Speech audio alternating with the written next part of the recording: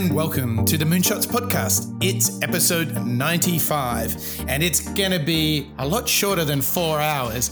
I'm your co-host, Mike Parsons, and I am joined, as always, by the man of exploration himself, Mr. Mark Pearson Freeland. Good morning. Good morning, Mike. It is a big old morning of digging in to new ideas, new tests, new opportunities to learn. I'm pumped. How are you doing this morning?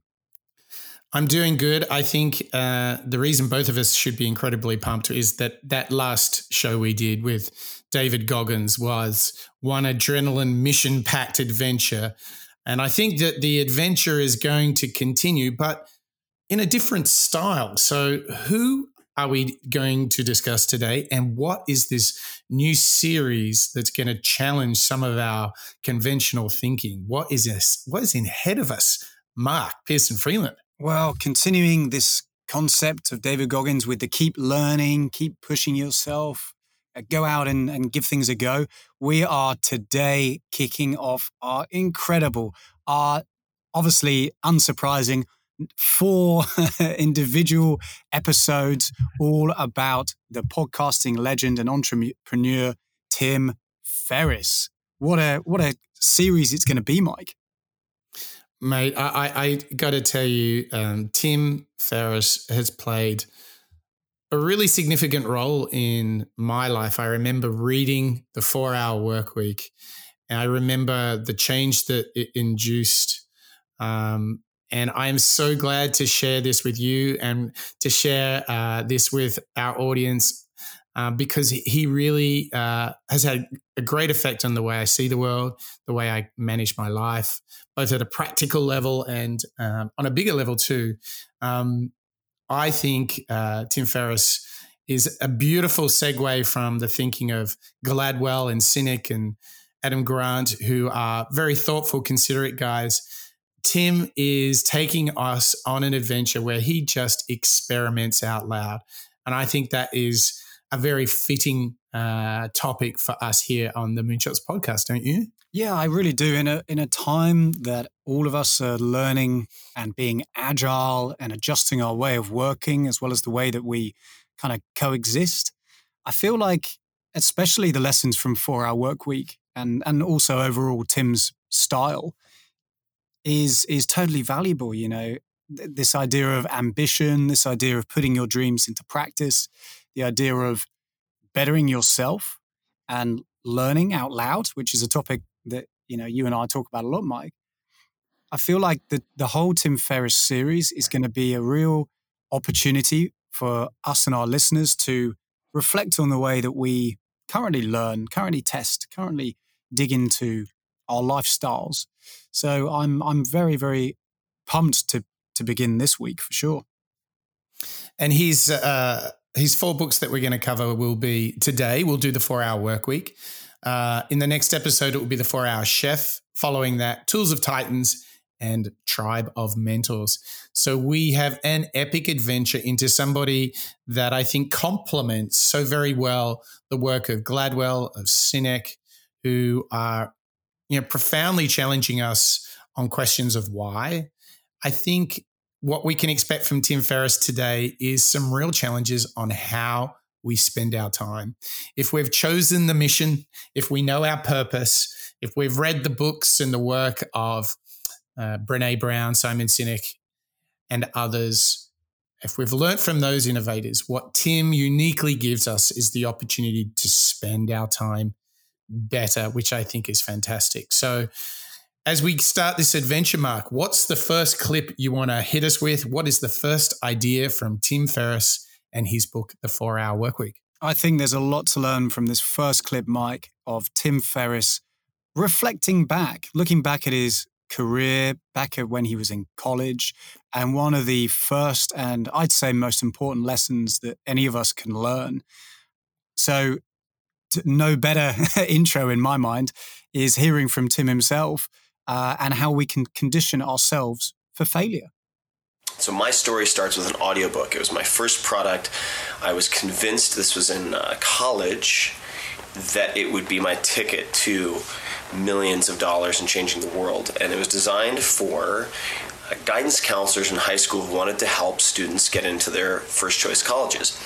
Spent ages putting this thing together, spent all of my money buying up inventory, an initial run of about 400 copies, and it sold a grand total of 1 copy to my mother.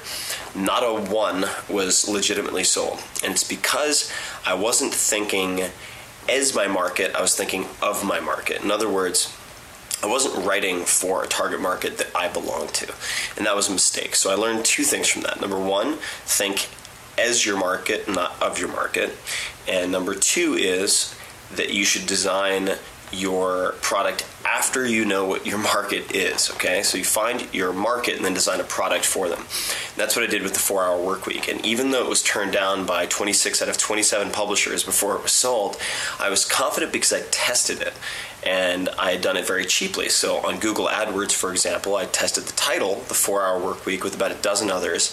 And this is how it worked. I bid on terms such as retirement, world travel, content related to the content in the book, and then when people search that on Google, on the right-hand side with the sponsored results, you would see ads that had the headlines, the prospective headlines as the ad titles, and then the prospective subtitles as the ad text, and it led to an empty page, under construction page, but Google mixed and matched the titles and the subtitles, so for less than $200, I could see which combination of title and subtitle had the highest click-through rate. And the 4-Hour Workweek, as much of a blessing and a curse as it is, ended up being the title that won, as did the subtitle that we used. So what I learned is, through that and through all of my experiences up to this point, is that you need to fail and learn how to fail, condition yourself to fail, but in very small, reversible ways. And I think that what a friend of mine, Joe Sugarman, said, he's one of the highest paid copywriters on the planet, and that is, for every problem, the problem itself presents an opportunity that dwarfs the problem. And that is to say that if I had only looked at my failure with the audiobook and viewed it as a failure in the product, let's say, and not in the process, I wouldn't have taken away much. Instead, I realized that my approach wasn't right, fixed my approach, and that has led to a lot of great successes. Ooh, so good, Mark. It is so good to hear people talking frankly about failure. I mean, failure is something that we are always so reluctant to admit to, let alone talk about. I find it, just off the bat, how good is that? He's like, I literally printed 400 books, and apart from the one my mum bought, not a single one was sold. It reminds me so much of Eric Ries admitting when he created Lean Startup as an idea and as a book. He spent 4 years building a product that nobody wanted. So he spent his career now helping others avoid that same problem. Don't you find it when we listen to Tim Ferriss and hear him say, wow, I really failed, but I was capable of evaluating and changing the approach, not just saying, okay, it was a dud, but the fact that he said, okay, so I changed my approach and then success came. But it started with conditioning himself and admitting to himself that he failed. And then he's kind of learnt to take much more discrete, smaller, reversible risks. But it all started with, what a flop. Yeah. I love that, don't you? Yeah, I really do. And just to build on that, it's almost, once you admit that the difficulty, the desirable difficulty, as some of our recent moonshotters would describe it as, once you admit or are open to the fact that a desirable difficulty and a challenge is an opportunity to learn, and actually, as Tim's copywriter friend calls it, an opportunity that dwarfs the problem, only then can you have that confidence or maybe that clarity to look back and see them as small moments that you can learn from. And I love this idea of fail in reversible ways. Fail often, fail quickly, learn from them, test and learn, and go out and do it better. As a perfect career lesson for Tim to have gone through it at an early age and then realized it's so valuable. And it's still something that we can all learn from as we get older and through our careers. The idea that if it doesn't work, hey, that's cool. Put your hands up, and you can learn from it. Just see it as an opportunity rather than a disappointment, perhaps. It's yes, or what he said, Mark, is don't just walk away from it and say, "Well, that was a crap book. I'm never going to do that again." Yeah. He did the reverse. He said, "I'm going to do it again, but I'm just going to change how I go at it." And so there's this little tip he's giving us, like take much smaller, discrete experiments and tests, so you don't go through this entire linear process and have a big failure at the end. Like test and learn through the journey, and you'll get there. And it can be, the test and learn piece can be cheap and easy. You know, the technique that he's describing, even though it might sound difficult to some of us, actually, I think it's pretty straightforward. You know, doing it under $200. And what was the output? One of the most well-known and popular podcasters, as well as, you know, entrepreneurs and authors. A best-selling book. I mean, right? number one on the New York Times bestseller, right? Boom. It's undeniable. All for a quick test and learn process that maybe took him a weekend, a couple $100. I mean, talk about value. Exactly. Because he had that emergent discovery, that curiosity, taking these small experiments after he admitted he had failed, but then reevaluated the process. And I think this really sets up the show ahead of us today. I think what we see is Tim's thinking is confronting us with, are we doing things in the right way? How are we going about the things we do? So ahead of us on this show, we've got all sorts of goodies. We've got some thoughts around making priorities, how to think, use, and protect yourself from information, how to think about your time and evaluate it and where you spend it, and identifying the things that mean the most, and that all kind of comes together with some thinking around, big picture-wise, the real need that we still have. Even though this book is over 10 years old, we still have this fundamental requirement to kind of reset how we spend our time. And that's all ahead of us, Mark. We've got a bevy of clips. It's actually a really nice step change from, say, Gladwell and Adam Grant and some of the other authors, isn't it? It really is. And look, I loved the Gladwell series, and I'm a big fan of Adam Grant, all the series and the books that we covered. But actually, yeah, I'm pretty excited to dig into Tim Ferriss. I think as an observation, it's quite practical. You know, we learned a lot from Malcolm Gladwell as well as Adam Grant, and there's a lot of data, which I know you and we love to get into, and we love to pull apart and see the insights that they're both saying. When you think about the Tim series, I think we're going to learn a lot of practical elements, practical tips. I think that's where Tim Ferriss really comes into his own. Yes. Now, before we get into a bevy of Tim Ferriss clips and really unlocking all the insights that are in the 4-Hour Workweek, Mark, I want to ask you one thing. If our listeners are spending their time on one action, we have one small ask of them as they're listening right now. What is that one ask that we would love them to do to help spread the word about our show and how to share this thinking out loud and this learning out loud? What's the one thing we ask of them? We'd love you, listeners, just to pop into your podcasting app of choice and leave us a quick review. Like Mike's saying, we love it hearing from our listeners, seeing our show that we love doing and we love sharing with all of our listeners every week. We like seeing it appearing in charts around the world. And it's all down to you, dear listeners. And it's all down to the way that you're sharing it, the way that you're reviewing it and rating it. That's how we get into different markets and see ourselves spiking with new listeners.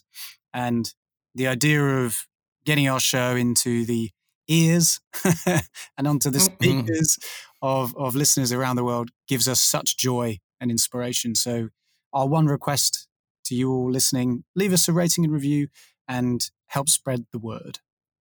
Yeah. So right now, just while we get this next clip ready to go, just jump into your podcasting app. And I mean, at worst, at least just give us a rating, whatever it is. And consider leaving us your thoughts and reviews. What's been fantastic is over the last week, folks in Slovakia and Bulgaria have given us ratings and reviews. And so we're seeing a huge growth in listeners there. And not to forget that we have listeners all around the world. Germany, France, Sweden, Spain, Brazil, Russia, Norway, Ireland. This is so cool that we can all learn out loud together. And we ask only one thing of you. We'll put in the work. We'll make the show. If you get out there, leave those ratings and reviews so we can share this work with more people who are on a mission to be the best version of themselves that they can be. And I think one of the first things that Tim Ferriss can help us with is, if we want to be the best version of ourselves, it's all about making good decisions and how to eliminate the things that don't matter and focus on the things that do. So let's have a listen to Tim Ferriss talking about Pareto's Law. Here are a few simple steps you can take to escape the rat race entirely, not just win it. One of the first steps is the process of elimination. So to start, you need to consider something called Pareto's Law, more commonly known as the 80-20 principle. Because in order to work less and not have everything fall apart, you'll have to quantify the 20% of activities that are producing 80% of your desired outcomes. Also, take that time to determine the 20% of activities and people who are consuming 80% of your time. Use this principle for everything: customers, work tasks, but also for personal chores, even for friends. The goal here is twofold. Number one, to find your inefficiencies in order to eliminate them. And then secondly, and this is just as important, to find your strengths and those critical few tasks so you can multiply your output. Working every hour, every minute from 9 to 5 with some type of fidget isn't the goal. It's simply the structure most people use. It's actually a legacy from a time that has already been obsolesced. In a knowledge economy, the more important thing is to shift from presence to performance, cut out the static, all the things that consume time and income without contributing back, and focus on the critical few. You'll find that very few things matter. The critical few, where only a few things matter. I mean, that's pretty confrontational. As a man myself who kind of sees any work stream that's coming across my desk or anything that I interact with during the day, I feel like it's almost a new priority. It's a new distraction, perhaps, as Tim Ferriss would call it. And this 80-20 rule that we can dig into, I feel it's so valuable. Find those inefficiencies, find your strengths, and make that balance. Multiply. In order to multiply your output, if you can find those, identify them, and spend your time in the right way, manage your time in a better way, as Tim's telling us, it's going to be so much more valuable, so much more honest with you and your priorities, right? So when I think about Pareto's Law, what I want to do, Mark, is I actually want to get you to share with us what your 80-20 really is. So if I ask you, what's the 20% of the things that you do that create 80% of the value, right? Oh. Do you, I know it's tricky, right? It's really hard. And I think this is such a good exercise. What are a couple of things you think you do in your work that create the most value? I think the value that I can bring is when I'm connecting people. I think trying to communicate or align channels of communication between different parties and trying to get us to the next stage. I think if I boil down the best moments where I'm adding value to a project, it is that communication piece.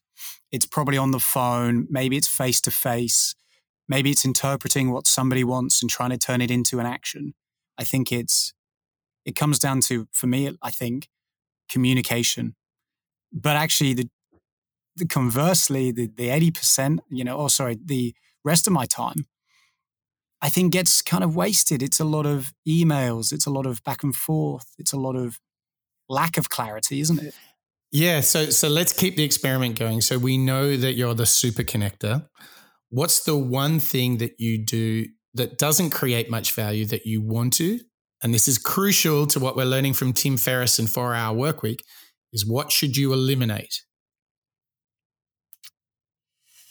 Oh, that's a hard one. It's a hard one. Right. And I have been thinking about it. And to be totally honest, I'm not sure whether I have the answer yet. I think that's okay. I think one of the initial responses that I had after digging into the clips this week was, emails. We all are overburdened with emails, aren't we? And I wonder how much of a blocker that is to actually being more efficient with one's time. But again, here's the challenge. Here's the, I suppose, the desirable difficulty that we've got to figure out. How do you eliminate something like emails in a world that, is connected via instant messaging? I know. Partners all across the world. We have businesses and relationships on pretty much every time zone that we know. So you can't necessarily eliminate it. It's trying to find the way. Maybe it's the manner in which I interact with emails. Maybe there's the lesson. Okay, so that's great. So you're essentially saying what you want to eliminate is the not urgent and not important email, and that's a job to do. But there you go. We've already got our first gift from Tim Ferriss, which is forcing us to use Pareto's law and ask ourselves, what's the thing that we do that creates the most value? And what's the thing that we do that doesn't create that value? Because you want to try and eliminate this. Now, I want to suggest to you a follow-up tool, which is really powerful when we think about how we spend our time. It's called the Eisenhower Matrix. And what it says is the way you choose on what you want to work on right now, in the here and now, is you say what is important and what is urgent. And that's what you do right now. Now, this Eisenhower Matrix then says if it's important but not urgent, you should immediately plan the time in your diary to do it. Now, we're going to put a link in the show notes to the Eisenhower Matrix because it's really powerful. Now, if it is a non-urgent thing, you should obviously, if it's a not important thing, you should obviously delegate it to someone else who's better doing it. If it's neither urgent and not important, you just shouldn't do it at all. So this is the 4 quadrants of the Eisenhower Matrix. It's so very powerful because we are often taking urgent things and dropping the important things, which is another way of saying there are opportunities for us to create enormous value, but we allow all of these day-to-day distractions getting in between and we never really get to it. Because I think that's what we're talking about here, isn't it, Mark? There's so many things preventing us getting to the work we really want to do. Yeah, well, exactly. Nowadays, everything feels like a priority. Everything that comes over your desk is a matter of, we better sort this out straight away.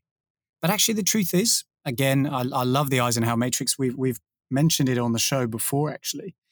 And it's a perfect tool to analyze the importance of something. Is it a priority? That's right. Do I need to schedule it, or can I reduce it? And I think that's a wonderful way of approaching that.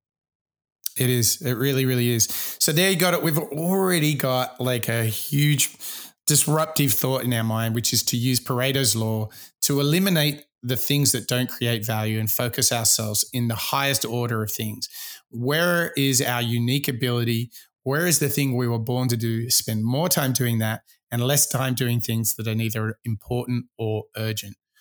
Thank you, Mr. Ferriss. And the good news for all of us is we've got plenty more ideas, disruptions for us Where do we want to go now, Mark? We're digesting Pareto's law, but what should we follow it up with? I think building on the Eisenhower matrix and thinking about how much information comes across us, this next clip or this next, tip really from Tim Ferriss is all about information and the value of letting things wait. Another critical step and a real complement to elimination is what I call the low information diet, or cultivating selective ignorance. Keeping abreast of all the new developments in any field will consume all of your time. It'll be all input and no output. You can't possibly digest all that information. So a more effective approach is to try to catch up when need be as opposed to keeping up at all times. A big part of selective ignorance is learning to let things wait. For example, email. So email is the single largest acceptable interruption in modern life. And it's a very convenient way of simulating forward motion without accomplishing anything. It shouldn't be a workspace, it's a tool.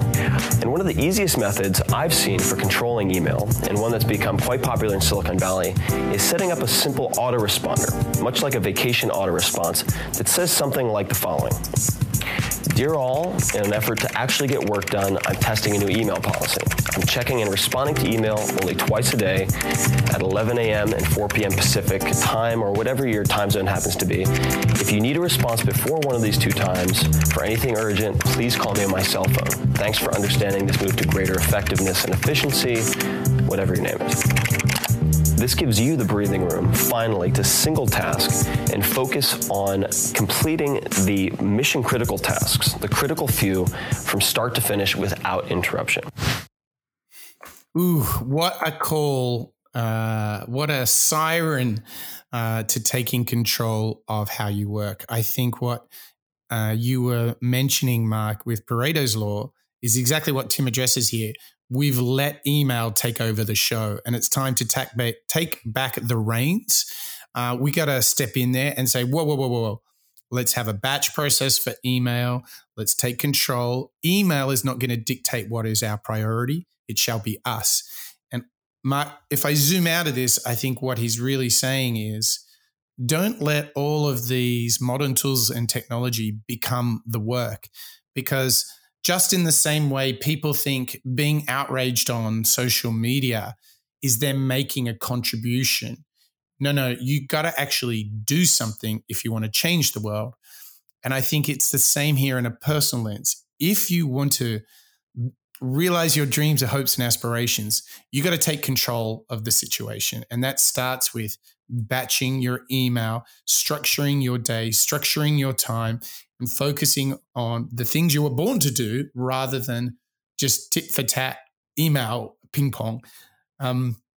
This speaks to me so much. I mean, I can't tell you, Mark, the attention I put into, and I don't get it right all the time, but just batching email. One batch in the morning, one batch in the middle of the day, and then one big batch before I wrap up for the day. I think there's a real learning here, which is we can make the mistake of thinking because we're on the mail and we're responding and pushing things around, they're actually being productive. But the reading and sending of email is not actually work itself, but we think it is, right? 100%. This speaks to me so much, this tip and this lesson that Tim's suggesting that we learn from. And it reminds me of blocking time, blocking time in your day to really focus on some deep work. And Mike, as you know, I'm a big fan of blocking out my calendar, focusing on one thing at a time. And this lesson from Tim Ferriss speaks to me so much. Not only block your time to work on projects and so on, block time to do your emails, get them out of the way, close down that tab, close down that software, and then get into the work. Because you're right, it isn't doing the work when you're replying to emails. Exactly as Tim's calling out, it's just a tool. It's a tool that enables us to get from point A to point B, but actually the juicy details and the real creativity and innovation gets done outside of them. So this for me is one big green tick. This is something I'm going to start doing. Yeah. let things wait. You set the priorities, because anyone in a modern job is going to be so slacked, text messaged, iMessaged, emailed, you name it. There's just going to be a bombardment of notifications, emails. The only sensible way to respond is filter, take control. And I think this is a real challenge to us when we think about where we're spending our attention and how we're managing our workflow. But Tim's not quite finished yet in challenging some of our working assumptions on how we spend our time and where we put our attention. This next clip that we've got is really thinking and evaluating the things you do through a lens of time. And what he goes on to challenge us to do is to start outsourcing. The third important tool I'd like to mention, and one of my personal favorites, is Outsourcing Life. To get started, though, we first need to replace the very obsolete concept of annual income, which is a very deceptive metric, with hourly income. And people are generally extremely hesitant to delegate or outsource because they feel they can do something free themselves. This is very inaccurate. So let's start with a very basic calculation of hourly time. If you make, let's say, $50,000 per year, you cut off the last 3 zeros, that leaves you 50, and you divide that in half and you get 25. So you make $25 an hour. This is assuming you get 2 weeks off per year and you're working 40 hours per week. So let's just say on the very high end that you can hire a personal assistant at $30 per hour to handle one workday of 8 hours. So your cost per hour is then $5. So his or her 30 minus your 25. That means $40 for a full 8-hour day of freedom. So this also means that you can take a 3-day weekend every week and it will cost you $40 per week. I hire virtual assistants around the world, which only takes a few hours to help me with just about everything, from business research to reading email, cutting hundreds of email down to 4 or 5 that I actually have to deal with, to travel, product development, purchasing, planning parties, even online dating. There are a lot of unorthodox and creative uses. Personal outsourcing is only limited by your imagination, and the return on investment is astounding, 400, 500%, even for someone who makes $30,000, $40,000 a year. Well, it's again such a great practical tip from Tim Ferriss here. The idea of outsourcing your life, delegating it, finding virtual assistants to weigh in and manage. Maybe it's your diary, your emails, production, whatever it might be. I think it's such a bit of a confrontational or challenging tip from Tim Ferriss that I think would undeniably have a positive impact. I think it would be so valuable to do. But it's a bit of a challenge, right, Mike? Well, it is. And it's a beautiful follow-on from the Eisenhower Matrix, because part of this Eisenhower Matrix is delegation, right? Or as Tim would call it, outsource it. And I think that I tell you this, there's this thought that came to my mind as we're listening to him. And it's like this.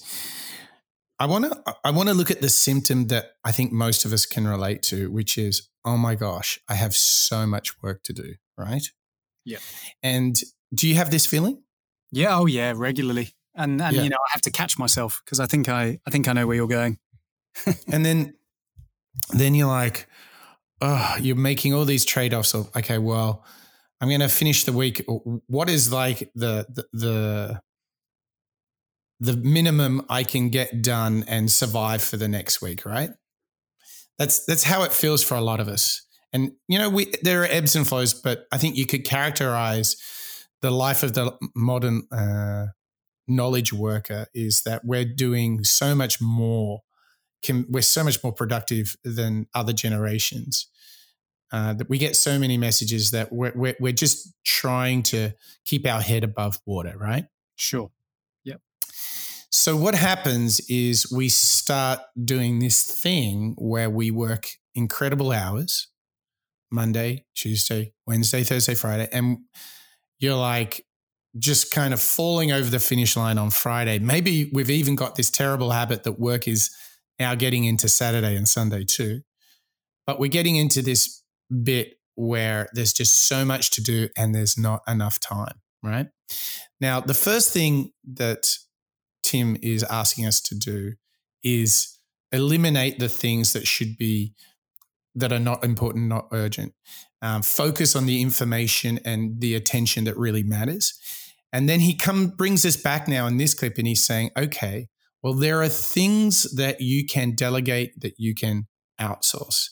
And here's where I think we really get to the essence of what we can take from Tim Ferriss. And I want to come back to this story I was telling, like, okay, you've worked so hard Monday through Friday. You feel like you're just keeping your head above water. You don't feel like you're leading the way. You're just keeping up. Is that a feeling you think you could characterize for yourself, Mark, and that many of our listeners could relate to?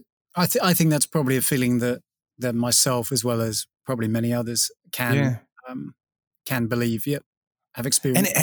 And it's crazy, right? Because you're sitting there going, I've worked like crazy.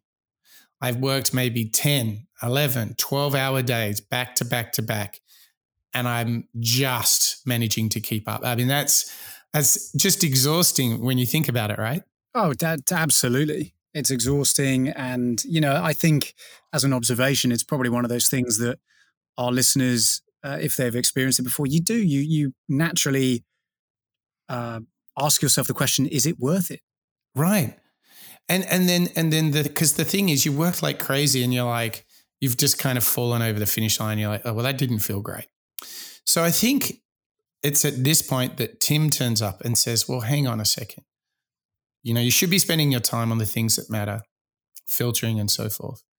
But what he's also doing is find the things that might be, say, not urgent, but important, and ask yourself, can I train somebody else to do it for me?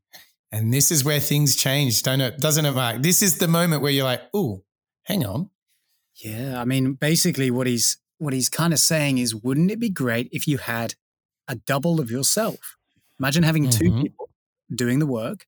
What could you do? One of you could focus on priority. The other one could focus on the things that you delegated, as per the Eisenhower matrix. Yes. And he's calling it out as quite a practical thing that we can go and do, which I think actually it is.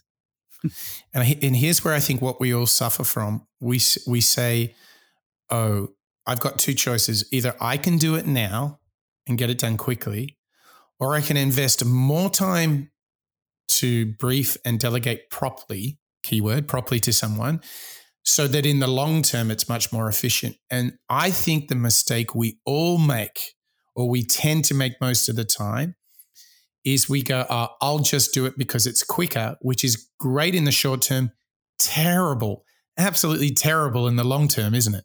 Oh, and look, I am definitely one of those people whose natural reaction is, oh, I'll just do it. Give me the keyboard or give me the mouse. I'll go and do this. I'll pick up the phone. But You're right. If you brief somebody properly, and again, let's really focus on that word, you spend the time and actually brief them properly, it will alleviate things in the long run. And if anything, it'll make you more efficient and probably mean that the work you're doing is better because of it. Absolutely. Now, here's the thing. Let's just do the math here. If you invest in spending a couple of hours to train someone to pick up a task that maybe takes only 30 minutes, in the short term, the task only takes 30 minutes, but you spend 4 sets of 30 minutes, i.e. 2 hours, to brief them properly, to document it, to take them through it, to check in and make sure they understand it. It only takes 4 instances of that task to occur, and you've actually already squared away and got your return on investment on your time spent. And then after that, when they successfully do the task for you, it's all profit after that because they're doing it now, not you. All profit. You're already seeing yourself with more time on your hands. Right. So it's a question of asking yourself, what's like a repetitive, non-urgent task that I can delegate to somebody And over time, for the medium and long term, enjoy the return because it's freeing up my time. Because imagine if you said, to your case, Mark, you could spend an hour less a day on email. Here's where we find our motivation. I want you to imagine what you could be doing with that time. Ooh, imagine that. Right? I could be encouraging our Moonshot listeners to leave ratings and reviews. amongst other things. But the point here is what Tim says is like, at what point are you going to take the time to outsource or to delegate? And I think if we just were to think about, if I wasn't doing that, what could I be doing of higher value? I think this is where I found the motivation to do it. So the blocker is taking the time to brief properly. Here is my golden tip that I try to embody is that, and you've seen me do this at work, Mark, when I want to delegate an activity or a task, particularly if it's technology-based, do you know what I do? I make a video where I record my screen and I give a voiceover to the thing that I'm doing. And then I send the person that I'm delegating to a full brief and description of the recurring task.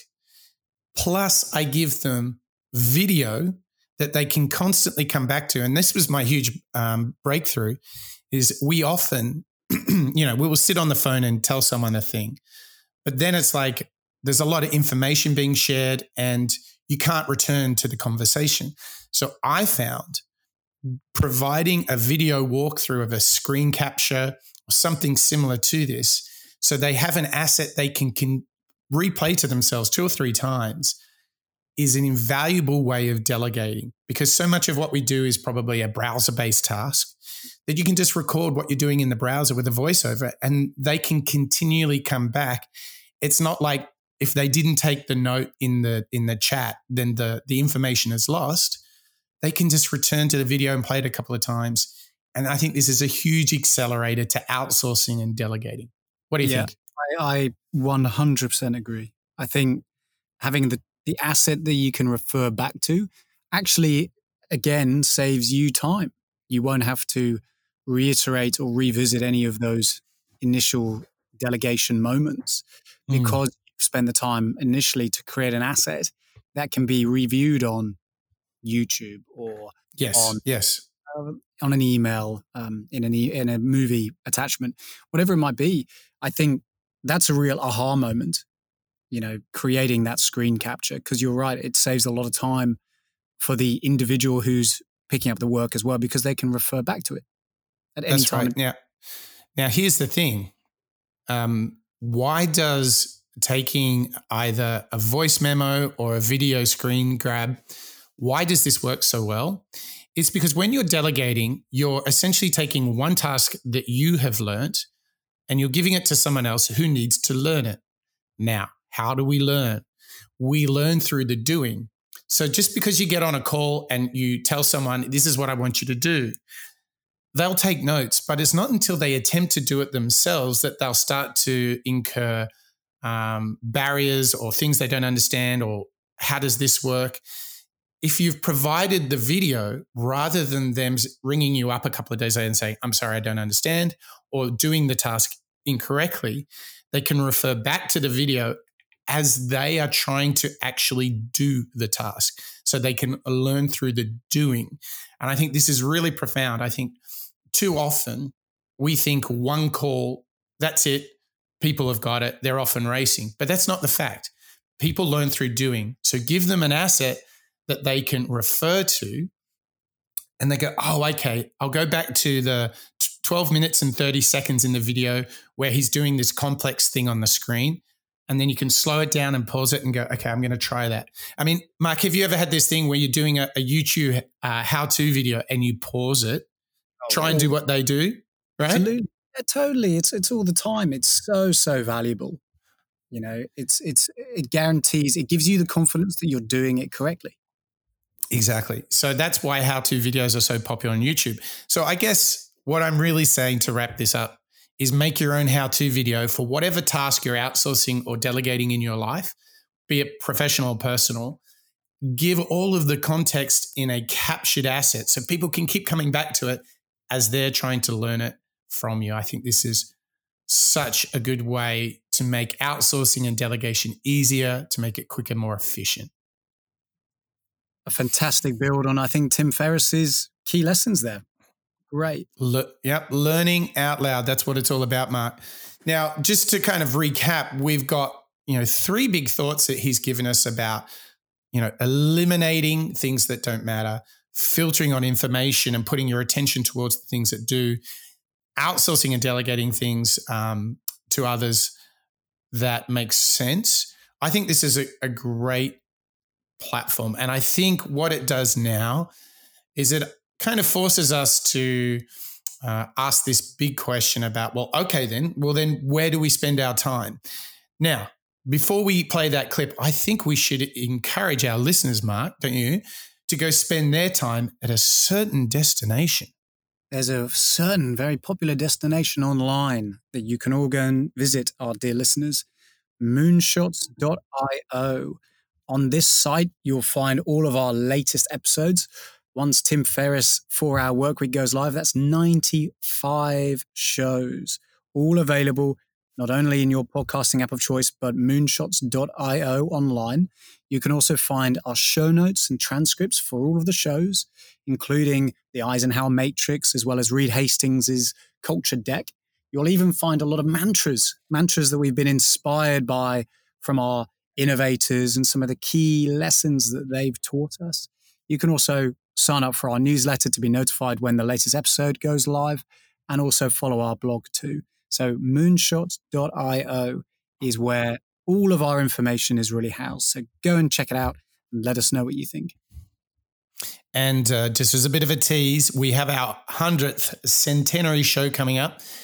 On moonshots.io, we have published our favorite innovators that we're going to study together. So I encourage all of you to go to moonshots.io and you'll see what's in store for our very special 100th show.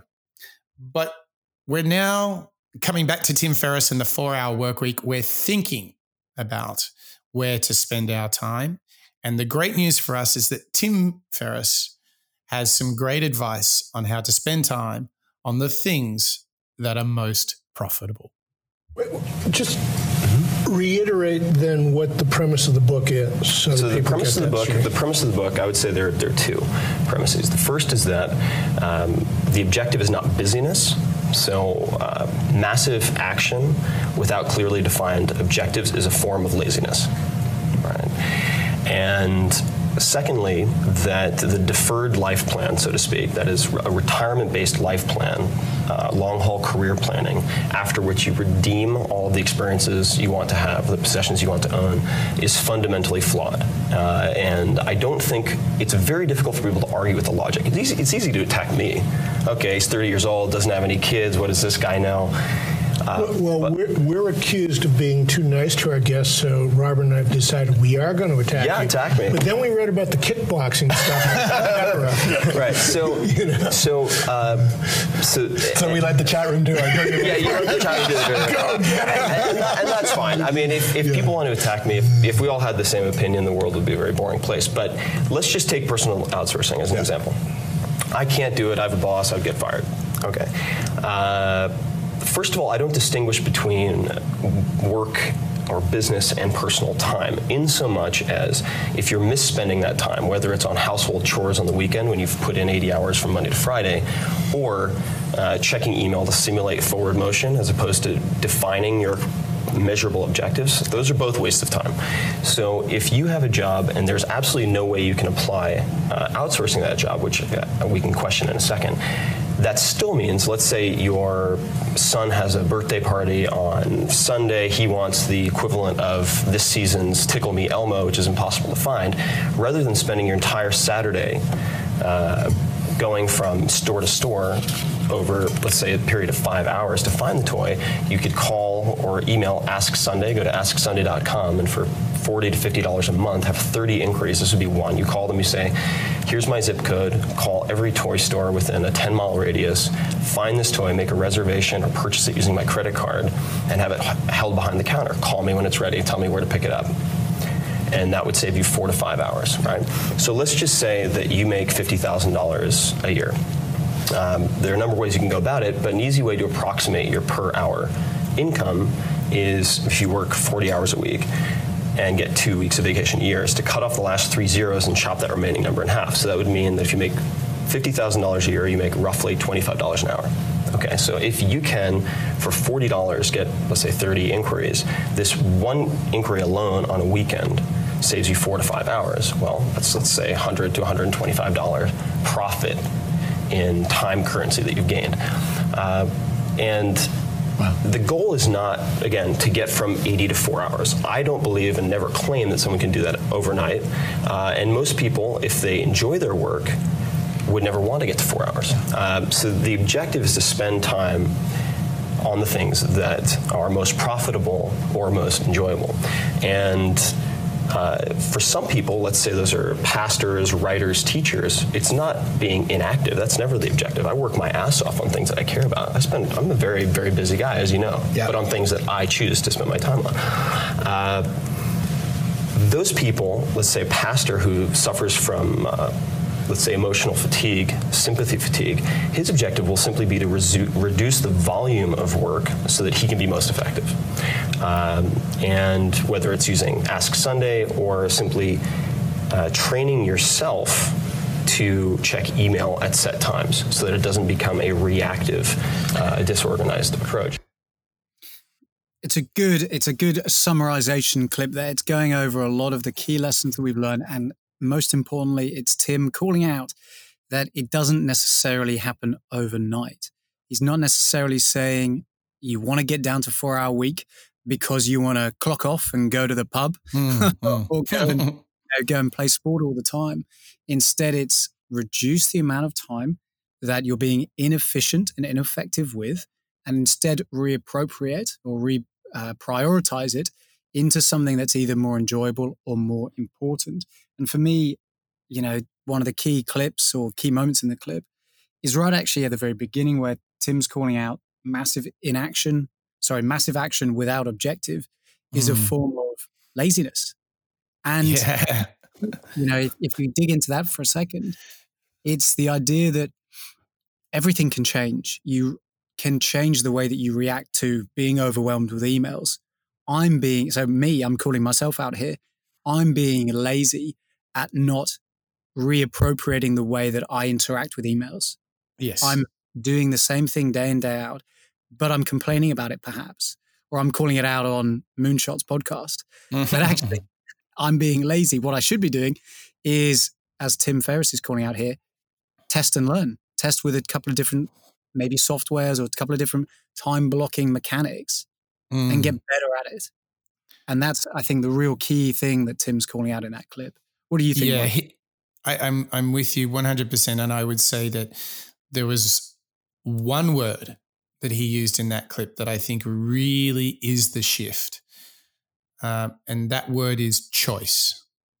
He's saying it is your choice to spend your time where you believe it is most effective, as opposed to what many of us struggle with, which is spending our time with things that we don't choose to spend our time and effort with.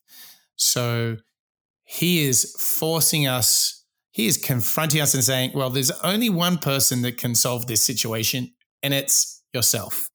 So you must take the steps. Number one, do the 80-20 rule. Number two, process your information, and not everything is both important and urgent. And wherever you can, outsource and delegate so you can spend more time on the things that are profitable or that bring you joy. That is what he is saying. It is a choice. We are not victims. It's a choice. And I think this is a very, once you process this, you're like, damn it, right. I'm batching my email as of now. Yeah, it is. I mean, again, it's Tim Ferriss's book is part inspiration and part practical tips, isn't it? It is. It is. He's calling out these truths and then saying, well, here's a quick idea. Why don't you go and do this? Yeah, perfect. Batching email. I love that. I'm going to give that a go. Yep. He's just making us aware we've all got some bad habits, and thank goodness he's not only giving us tools to kind of fix that, but I think he's giving us inspiration. And I want to play this last clip now, which helps us really put this piece of work, the 4-Hour Workweek by Tim Ferriss, it helps us put it in context. So for the last time on this show, let's take a listen to Tim Ferriss talking about unplugging and resetting. The 4-hour workweek is possible, but you need to completely unplug and reset. And the reason that's necessary is because there is an epidemic, and I do mean epidemic in this country, of information abuse and information addiction, where people have come to believe that checking email 200 times per day, having a BlackBerry to your head or in your hand while you're at dinner or on the subway or in your car or with your friends is the path to becoming more productive and more successful. You mean it isn't? It isn't, because giving everyone around you, every person in the world, immediate access to you is inviting interruption and inviting minutia to completely invade your life, which is happening to everyone. Did it happen to you? It did happen to me.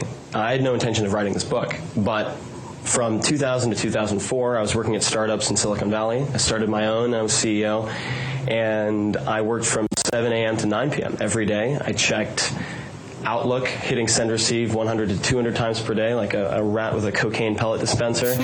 Slept under my cubicle, sent emails on Thanksgiving to prospects. It was a depressing scene, and it's a very, unfortunately, common scene. And I think everyone is at a point of overwhelm. There is more information than we can possibly organize. Time management is dead. How do you turn that around? The way you turn it around is you have to completely unplug and reset. That means that you need to take a step back, forget about what people expect you to do, forget about what's popular, and really look at what works and what is consuming your time. So there are 4 steps. There's definition, elimination, automation, and liberation. Definition is simple. First, you need to define your ideal lifestyle. What do you want to be doing from when you wake up to when you go to sleep? And so what do you want to have? What do you want to be? What do you want to do? And how much does that ideal lifestyle cost? And that becomes your target. Elimination is simple. It's getting rid of everything, all the static, all the noise, all the interruptions, all the micromanaging, all the people possible that interfere with getting you to that ideal lifestyle. The third, automation, is about taking the few remaining tasks that are important but time-consuming and either delegating, automating, or somehow outsourcing them. So in my particular case, I have an army of MBAs in India, about 25 of them who work for $4 an hour and take care of tasks that would otherwise consume hundreds of my hours. And then the last step, liberation, is about the final ingredient in lifestyle design, which is mobility, and then also how to use the time once you create it, which is very difficult for most people. Okay, this is fascinating, but that's the point. It is difficult. I mean, how do you put the BlackBerry down? Aren't you worried that you're not going to make as much money, that you're going to lose clients? Do you have statistics that show that that's not the case? I have statistics that would absolutely make your head spin. So if you're interrupted by email and phone, there was an experiment done at King's College, for example, that showed that people who were stoned scored 6 points better on an IQ test than people who were interrupted by email and phone. Wow. And that Good to know. Good to know. 26% of people in the American workforce are on the verge of a nervous breakdown. The system is not working. So it's not a question of if I should do this. It's a question of when. It is the only real alternative. So one simple step that people can take, a baby step to prove the concept, is to simply use an autoresponder. Set up an autoresponder that tells everyone who emails you, I will be checking email twice a day. It's a great idea. At 11 and 4 p.m. If you require a more urgent response before one of those 2 times, call me on my cell phone. Okay, if I start losing customers, I'm going to call you, Tim. You can call me. Okay. What's going to happen, instead of losing customers, is you'll get more done in the next 48 hours than you would in the next 2 weeks. I mean, talk about a way to bring the show all around. The 4 key lessons that we've covered, Mike, throughout the 4-hour work week today, in today's episode 95, it's exactly what we've been talking about. You got to define the inefficiencies, identify what the priorities should be, eliminate those that you can do without, outsource or delegate where possible, and then you'll be liberated. You'll be able to start using that time more efficiently and using it in a way that ultimately is better value for not only you, but if you think about it, for those around you too, whether it's family, friends, or your work. And it was a good wake up moment for me, especially in that last clip, this information pandemic or information abuse, I think he calls it. It's exactly how I feel. There's so much with emails and contacting. Mm-hmm. So just time blocking or block emailing, and therefore keeping your plate clean and able to deep dive into other work. It's such an easy, I think, a potentially easy maybe, way to move on from today onwards. Yeah, and I think what we really hope in learning out loud together with all of our listeners is, I think we've really tried to share with everyone that we and everyone is suffering from this same overload of information, right? But here's the thing. If we use some of the methods that Tim is talking about, if we focus on what our natural abilities make us best at, if we take control of the inbox, these are all ways in which we can have choices about how we spend our time. And that directly relates to us fulfilling our potential, because it's the things we work on. Those are the things that shall become true. And if we don't spend our time doing what we were born to do, if we're otherwise distracted, then the key thing where it really starts with, it's on us.